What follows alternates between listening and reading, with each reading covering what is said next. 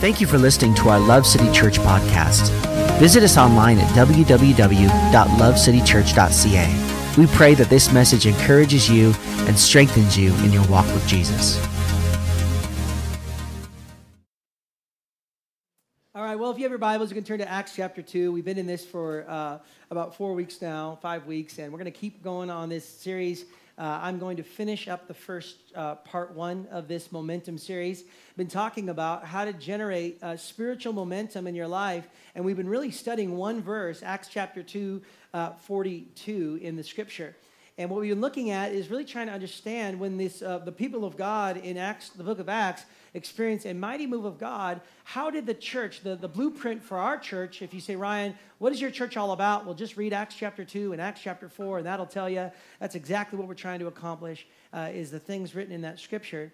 And what we're trying to do is understand in the scripture, how did they keep the spiritual momentum going in their lives and in their church? After God moved mightily, the momentum continued to move in the church. It moved forward. And momentum is basically a mass or a group of people or an object moving in a specific direction. And the thing about momentum is that momentum can go forward or it can go backwards. And the thing about momentum is that once momentum starts, it's hard to stop it. And that's why it's important that you and I gain momentum in the right direction. Because what happens is that as many people in their spiritual walk with God and their journey with Christ, they have some momentum in their life, and the momentum begins to slow, and they find themselves at a standstill, and instead of generating momentum in the right direction, they either build their lives on the standstill, on the static, on the still waters of life, and you build your life, and I call that religion. You build your life on this kind of stale place. There's no momentum, there's no forward momentum, or sadly, many of us find our momentum going backwards, and it's hard to stop the momentum once it starts to go backwards. So my heart and my prayer is that we will generate spiritual momentum in the right direction. And the beautiful part is that we actually find in Scripture how these people, how these followers of Jesus who experienced tremendous persecution, they had their things stolen, they were ripped out of their homes, they were murdered for their faith, they were on the run, they were caused to run from their homes. Many of us have not experienced that reality here in North America. These people were being run out of their homes for their confession of Jesus Christ. They were being persecuted because they confessed that Christ was Lord. And they went to church on Sunday. And they went to a group during the week. They were being persecuted because they were engaged in a house of God. And so these people generated incredible spiritual momentum in their life where they were seeing miracles and signs and wonders and financial provisions. There wasn't a single need in the entire church. There was community, and people cared for one another, and people were finding Christ, and disciples were being made, and marriages were being restored, and they were reaching the people around them. And you say, how do they continue to do that? Literally for 2,000 years, we've seen the church have momentum in the right direction. Well, here in this scripture, we learn very, very clearly exactly what that is. We learn what it takes to develop spiritual momentum. Next month and the month after that, we're going to talk about what are the results of this spiritual momentum. Once the spiritual momentum starts to generate in our lives, oh, it's dark, it's awesome, I can see, whoa, there, I see a light. Once we start to generate spiritual momentum in our life, there'll be some results, and we're going to start talking about those results, that the outcome of the momentum in your life. And my wife's an amazing communicator, and she's going to preach next week as she talks about something very important. Then I'm going to continue to take the rest of the series as we jump into this. So if you have your Bibles, you can turn to Acts chapter 2. It's also going to be behind me.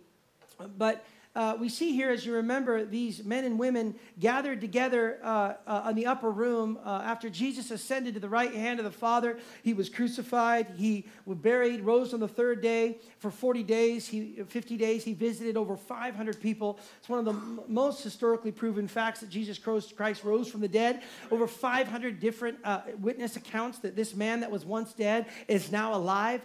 And he ascended to the right hand of the Father. And now these 120 or so disciples disciples are left alone, and all he's told to do is to wait. They go up in the upper room, and the church, now we're in the lower room, and so in the lower room, and they're praying, and they're worshiping, and all of a sudden, as you know, the Holy Spirit came down, and it says like a mighty rushing wind, and tongues of fire, not tongues of fire, but like tongues of fire, like a mighty rushing wind. It sounded like, it seemed like, came in the room, and they were filled with the Holy Spirit and began to speak in other languages, and these languages were representative of every nation that was represented that day. When over 900,000 Jewish people had gathered for the day of Pentecost, they were hearing God being declared that Jesus Christ is the Messiah, that he loves you, that he came to die for you, and that he wants to have a relationship with you so that you will spend an eternity with Jesus Christ when you die. Not if you die, when you die.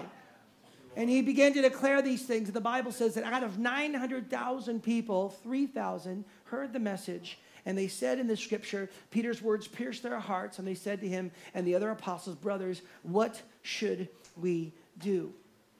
His response was simple. He said, each of you must repent of your sins. I know we don't like that word in church anymore, repent. But it's a word you need to use. Repent, it means to turn away from your sin. To reject your old way of life. To reject the way you used to think and the way you used to act and say, I'm no longer going my way, I am going God's way. And look at this. He says, instantly turn to God and be water baptized in the name of Jesus Christ for the forgiveness of your sins. And then you'll receive, amen, the gift of the Holy Spirit. This isn't just for you. This is for your family and your family's family. It will change your generations.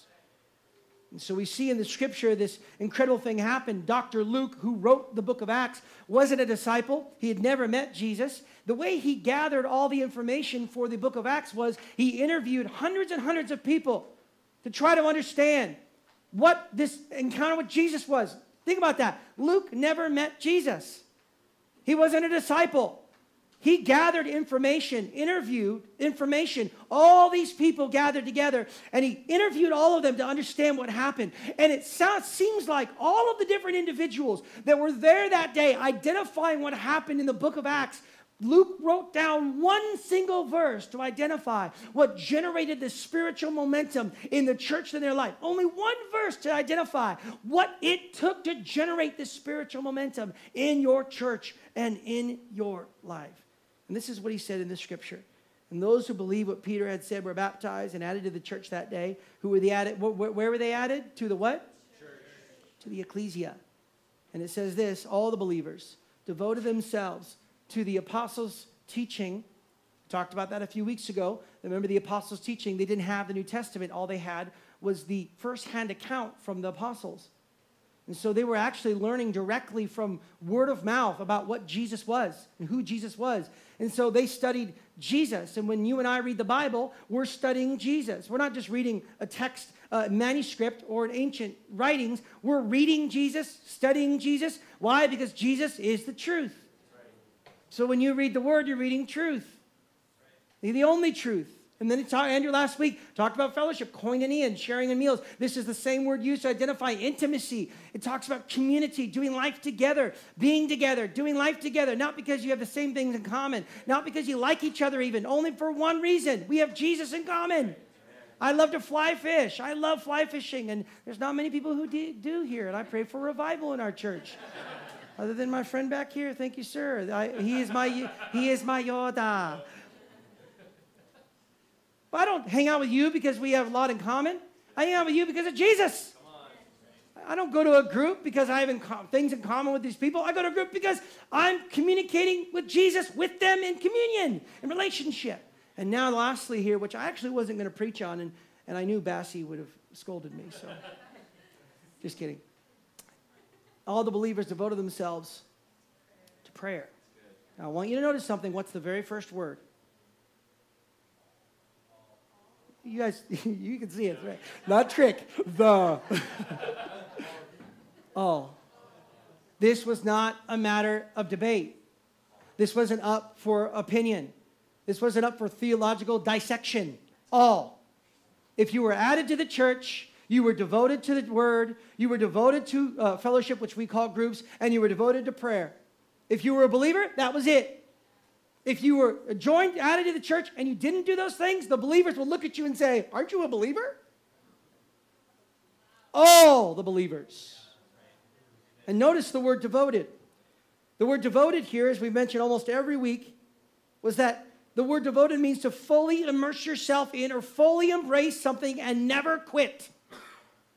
It means to constantly and consistently give your full attention to something, to keep on going and be faithfully committed to something no matter the cost, to addict yourself to something. Literally, this is the Greek definition, to make a habit of abandoning yourself to something almost obsessively.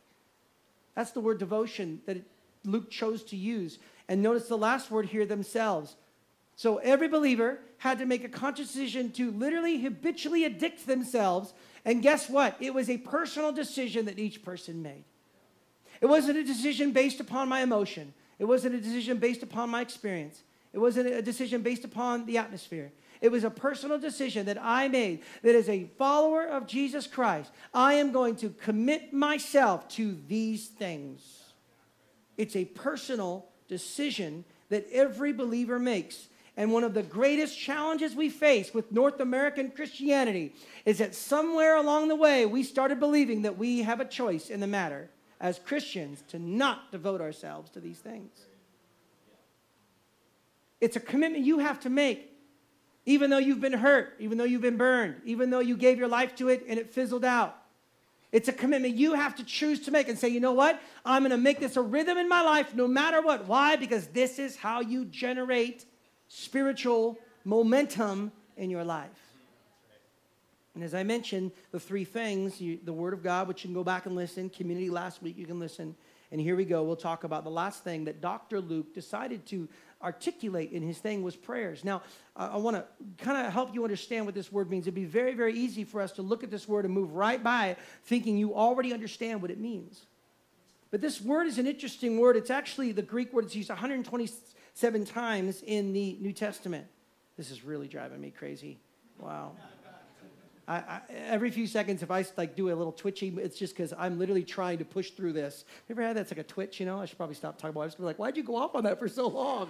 She's like, you have a problem. Okay, back to my message. Sorry. Dr. Luke is articulating something in this scripture, prayer. This word is a Greek word, a compound word, which is pros and euche. Say euche. So this compound word is two separate words, and I want to help you understand this word. The word pros means toward. The word has a sense of closeness. The writer, John, led by the Holy Spirit, used this word pros, or this word to articulate the relationship between the Godhead. And he said this in John chapter 1:1. In the beginning was the Word, and the Word was with. That word worth is pros. It's taken from this word prayer. It's the word with God. There was a community. There was a connection. There was an intimacy. There was a closeness. Paul uses it later in the book of Ephesians. And look what he says in verse 12, chapter 6. For we are not fighting against pros, flesh and blood, enemies, but against pros, evil rulers and authorities of the unseen world, against mighty powers in the dark world, and against evil spirits in the heavenly places. He's saying that we are fighting against. There is a close proximity. There is a conflict. There is a connection there where we are constantly fighting with the spiritual forces of darkness. This word pros is the word of connection, closeness, intimacy. The other compound word we have here is an old Greek word which describes the idea of a wish or a desire. It's speaking of a vow. Now remember, they're speaking to Jews, but these Jews are living in a Greek culture. And these Jews are understanding something that when they use the word prayer, they are verbalizing an action that most people would do when they were praying to their deity or praying to their God. They would build an altar. It was a big deal. It was grandiose. It was large. When they were going to pray to their God, they would bring they would build an altar. They would bring a sacrifice which cost them something, and they would begin to build this altar. And that second form of that word is like they would almost make this sacrifice. They would make this vow to their God as a way of saying, okay, I have a need in my life. I'm going to make a sacrifice to you. so that you will answer my prayer. So if you answer my prayer, I will do this. We see the same, remember Hannah. Hannah prayed, God, give me a child. Remember Hannah said, hey, God, if you give me a child, I will return him to your service. Remember Hannah had a child and returned Samuel back into service. So this is a picture of this word. The second compound word used here is that it's a person who was in need of something from their deity, and they would do something which cost them to engage this deity. They would sacrifice, they would surrender. This word demands surrender. This word demands consecration. It demands thanksgiving. So when you talk about prayer, you're talking about a closeness which requires a bit of sacrifice from me. That when I build an altar to my God and begin to build this altar with a need in my heart, I say thank you to God. I begin to say thank you to him and build an atmosphere of altar worship towards him so that he will hear my prayer and answer my need. Now, this word here speaks very clearly to the idea of a personal conversation. So prayer, used in the word 127 times in the New Testament, is used as a place of decision, a place of consecration, a place where an altar is built to make a vow unto God. In fact, the point of this consecration and this surrender is not just to get something from God. It's not just so that God will bless you. The purpose of prayer is that God will change you. Because when you come into the presence of God and you build an altar before the Lord and you have a need in your heart, the purpose isn't that he'll just answer your prayer request like a genie. No, the prayer request is that, God, I need this in my life, but God, my ultimate prayer is that I will be like you. And so we see in the scripture, it's not in your notes or not on the slides, but in 2 Corinthians chapter 3, if you're taking notes, you can write it down, 16 to 18. Whenever someone turns to the Lord, the veil is taken away. For the Lord is a spirit, and wherever the spirit of the Lord is, there is freedom. So all of us who have had that veil removed can see and reflect face to face the glory of the Lord. And the Lord, who is spirit, makes us more and more like him as we are changed into his glorious image. And so I wanted to lay a foundation for this word prayer for you, because you need to understand that the word prayer used all throughout Scripture is a very sacred, holy moment. But sometimes with prayer, we tend to think, well, either A, I'm not good enough to pray, which is a big thing people deal with. They haven't fully embraced the fact that you've been forgiven, and we need to be reminded that God sees us through the righteousness of Christ. But on the other hand, some of us don't pray because we don't realize the power of prayer. We don't realize what happens when we pray. We don't realize that when we pray, something supernatural happens. But here's what I want to push back on for a moment. When we read this phrase that devote ourselves to prayer, we immediately read in our heart, and we see it all throughout the New Testament, all throughout the Gospels. When Jesus talked about prayer, we immediately read it as Paul or Luke here is writing about our personal devotional prayer life. We read it like when he says, okay, be faithful in prayer. We think, okay, he's talking about our prayer life.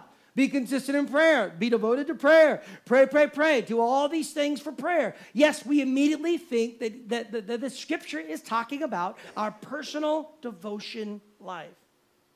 We often think, okay, this Scripture says, okay, devote yourself to reading your Bible and going to church and praying at home. That's what this is talking about. But I need to help you understand something here today, that all the texts that were written from Luke in the book of Acts, the Pauline writings, James, John, all throughout the New Testament, you have to understand something, that when they talked about prayer, they were not writing that to you as an individual. They were writing that to a community called the church. When they wrote this letter, they were not saying, okay, you need to be devoted to prayer. They were saying, you need to be devoted to prayer. You need to understand something. That when we often read the Bible, we individualize what we're reading, which is good. We need to do that. But sometimes we miss the context of what's being said. What Luke is saying here in this scripture, he isn't saying, okay, you personally need to devote yourself to prayers. He's saying we all need to devote ourselves to praying together. And I'll show you in scripture what this means. This was not written to a person. This was written about a community. He was not writing this as an individual experience in prayer. He wasn't writing this about when you go home and you turn on your light in the morning, which is awesome, and you read your Bible and pray. He's not talking about you going on YouVersion Bible app and doing your devotional. That is not what this is about. Did you know that the Greek word here used this is actually literally what the Greek word means in the scripture. It literally means a place or location of prayer. It's talking specifically, not necessarily about the activity of prayer, but where you are praying. He's saying all the believers must devote themselves to a place or location where there is prayer. The word also means worship. This word literally means that there is a devotion, a habitual, steadfast, obsessive commitment to the place of prayer and worship. I'll show you this. Matthew chapter 21, verse 13. It's written. And he said to them, my house. Whose house? God's house. My house will be called a house of prayer. Well, what was he talking about? Well, he was talking about the temple. Acts 1:14. They all met together and were constantly united in prayer. Acts 2:1. On the day of Pentecost, all the believers were meeting together in one place. Acts 3:1. Peter and John went to the temple one afternoon to take part in the 3 o'clock prayer service. Acts chapter 4. As soon as they were freed, Peter and John returned to the other believers and told them what the leading priests and elders had said. And when they heard the report, all the believers, say all. Believers lifted their voices, say together. In prayer to God. Look at this, Acts 12:5. But while Peter was in prison, the church prayed earnestly for him. Acts 13. One day as these men were worshiping the Lord and fasting, they were together praying. They fasted and they prayed to appoint Barnabas. So more after that, they did more fasting and more prayer. Acts 16. On the Sabbath, we went a little way outside the city, a riverbank, where we thought people would be meeting for prayer. One day as we were going down to the place of prayer. We see all throughout the book of Acts, all throughout the Pauline epistles, the book of James, the book of John, we often read these scriptures and think, he's just talking about me, when he's not. He's talking about us. And the reason I wanted to lean into this today is because I believe that one of the ways we can see supernatural move of God in our church is through being present together to pray as a church, to worship as a church. That word, the prosuke, literally means to pray and to worship in the place of worship and prayer. That when we gather together on a Sunday, and when we gather together on our Pursue Night, or you go to your group and you begin to pray, God begins to do something supernatural. And I want you to notice something, and I'm going to say this lightly, but honestly. You'll notice throughout Scripture, every single time we talk about this moment of prayer, it talks about those who were present. Those who were present were filled with the Holy Spirit. Those who were present experienced that miracle. Those who were present. Now, I'm not trying to rag on you today and make you feel bad. I want to encourage you to help you understand something. That I believe that the enemy has been on assignment with churches across North America to keep the church from praying. Because this was a spiritual discipline that the early church did. And some of the greatest moves of God that we see throughout Scripture didn't come through Paul praying by himself. It came through Paul and James and Peter and the disciples and the women and the men and the children coming to the house of God, the location of prayer. We're not in the upper room, we're in the lower room. And they gathered together and they began to pray. And supernatural signs and wonders began to happen in that church. Remember what happened when all the believers gathered together in Acts chapter 2? It says that they were together, they were praying and worshiping. What happened? The Holy Spirit came down, and that was the day that the Church of Jesus Christ began. We have everything that we experience today from one moment. Guess what it was? A prayer meeting. A moment where they gathered at the house of God. Well, Ryan, we don't need to go to church anymore. Well, you're missing out on what the Bible teaches about the ecclesia. Because, yes, we do need to gather together. Why? There is something powerful when followers of Jesus get in the room and sing holy, holy, holy to God and begin to pray and worship. God does signs and wonders in their midst. It doesn't come through just going to a conference, and it doesn't just come through reading a good book, and it doesn't just come through you being by yourself in Starbucks reading the next greatest hot top bestseller written by some great Christian. You know where it comes from? Being in the house of God, studying the Word of God, exalting the name of Jesus and making it all about Him. God will do something. And I believe I'm prophesying to some of you here today. Some of you have experienced this in the past. You got burned and hurt after the fact, and you've been keeping yourself from stepping back into that environment. I want to prophesy to you today, there is freedom in your life, and God has a plan for you in the house of God. We look all throughout Scripture. Acts chapter 2, the Holy Spirit came down, and He moved, and that's why we have the church today. We see in Acts chapter 4, Peter and John were arrested for preaching the name of Jesus. They healed a young man on the Sabbath. And as they walked into the temple, the church, people were dancing and saying, hallelujah, I thank God. God is good. Come on now. God is good. He healed this person's life. And everyone just started dancing, doing their thing. Everyone's having a good time. And the religious people were like, what are you doing? Stop dancing. They arrested these guys. And it says in the Scripture that as they were there, wrong verse. It says, and everyone present was, after that time, they began to pray and they began to ask God, and Peter and John were released from prison. And look what it says. And everyone what? Present. Was filled with the Holy Spirit. We have a generation today that says church is not important. We have a generation today that says, we don't need to gather for prayer. We have a generation today. We have a narrative across churches today that are beginning to teach us that we can just all go online, which we want to do online. And we think it's awesome. And we're going to continue to do it. And we're going to build our online community. I've got a lot of folks who are online. And we love you. But I want to say today, there's something about being present. Something about being present. Look what happened. They were filled with the Holy Spirit. We're filled with the power of God. Acts chapter 12, again, he was taken into prison. Peter preached the gospel. And it says in the Scripture that the believers begin to lift their voices in prayer. And after they begin to do this, it says, look, the meeting place shook, and they were all filled with the Holy Spirit. Verse 12:5, they begin to pray when Peter went into jail again. And it says that an angel of the Lord came to Peter. I love this. It says it struck him in the side. And Peter got up and he said, put on your shirt. So was he naked? I don't know what's going on. Put on your clothes. Okay. Peter's wearing his skivvies. He puts on his clothes. Put on your shoes. He says, okay. Put on your coat. Okay. Follow me. Okay. He walks out of prison, walks past the angels, walks to the iron gate. The iron gate opens on its own. You say, Ryan, why did this all happen? Because the church was praying very earnestly for him. They walked up to the door. Peter went to the church and knocked on the door, and a girl named Rhoda came in and said, oh my gosh, it's Peter's ghost. And they ran back in and said, Peter's at the door. And they said, no, you're hallucinating. It's just not possible. There's no way. That is definitely not Peter. And then he knocked again and knocked again. They went out and opened the door, and there's Peter standing there. I've been delivered from prison. Why? Because the church prayed very earnestly for him. All throughout the Scripture, we see that when the followers of Jesus would gather together, God would move in a mighty way. And you want to know how something happens in our church? You want to know what's happened over the 5 years that we've gathered together and prayed? We were just 4 weeks ago without a building. We were given 6 weeks to get out. I don't know about you. This is God has blessed us in this place.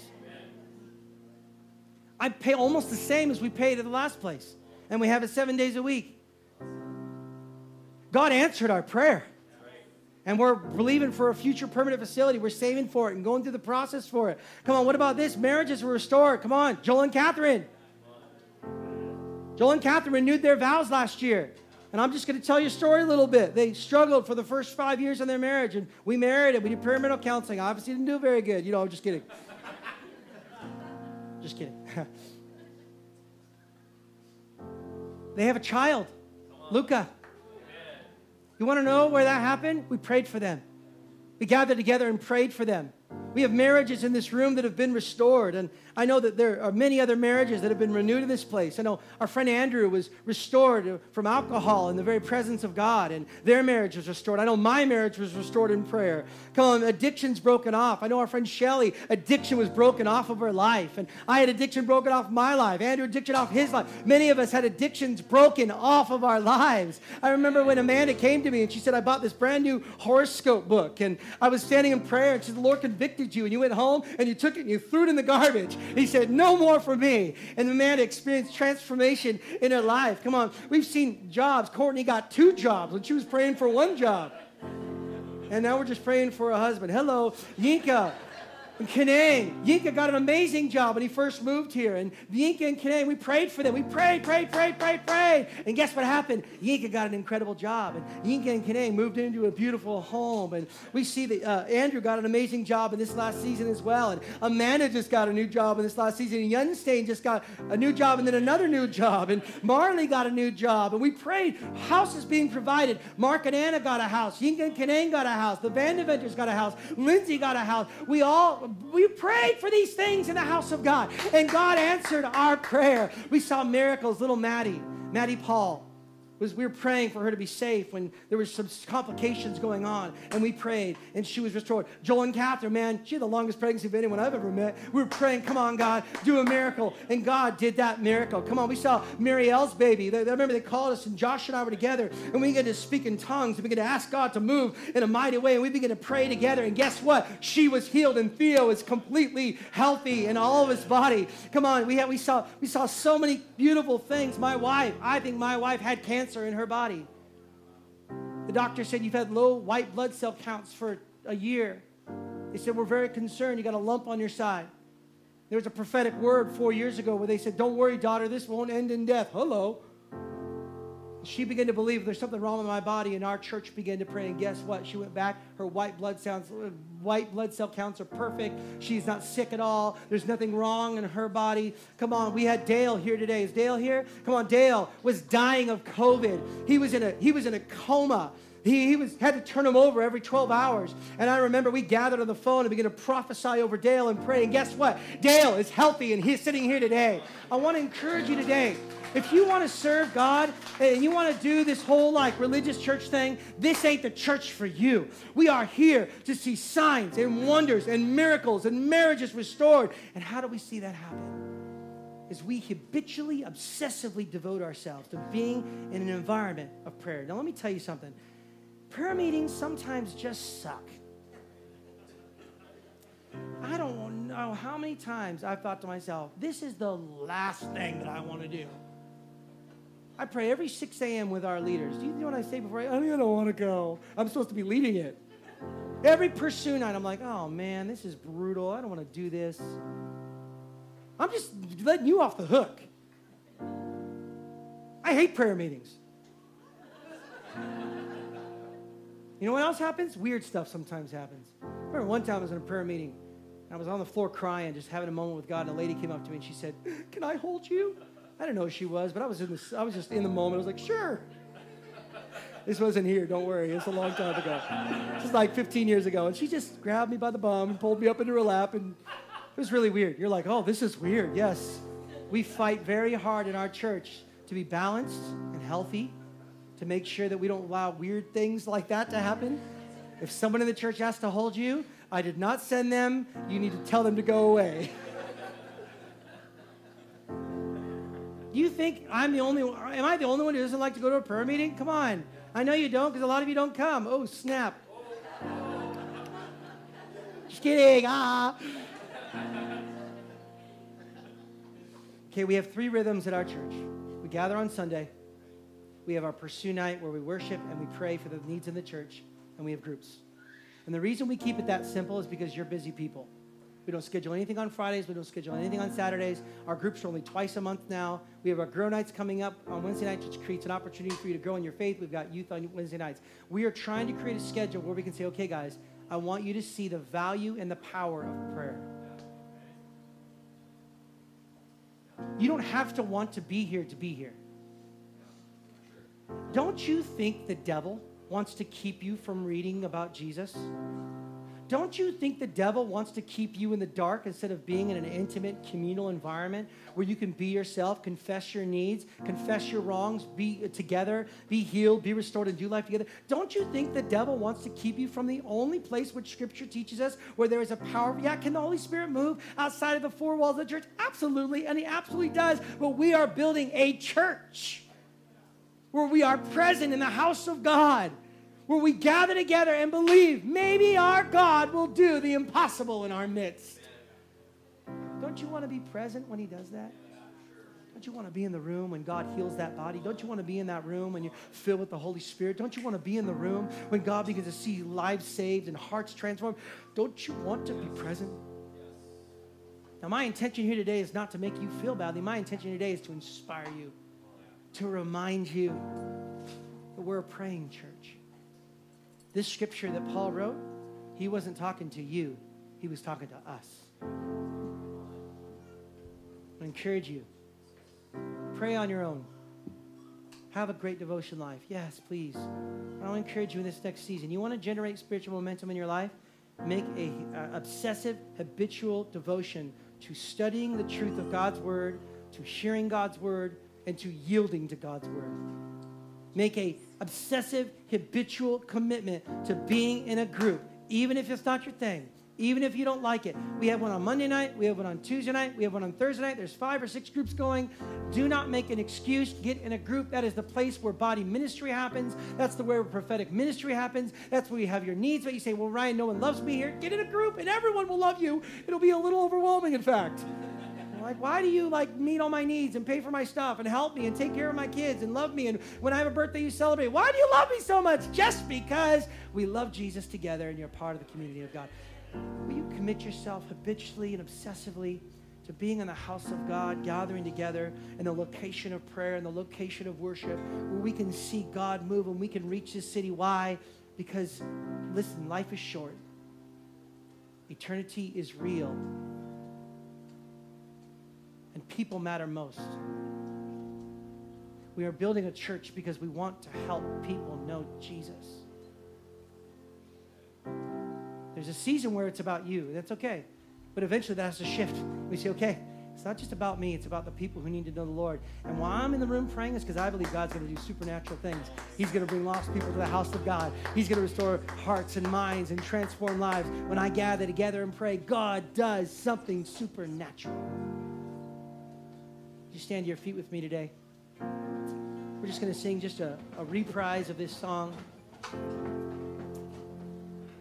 Come on, let me pray for you today. If you're in the house today, you're watching online, and you don't know the Lord, you'd like to be a part of that community that loves you and serve a God who cares for you.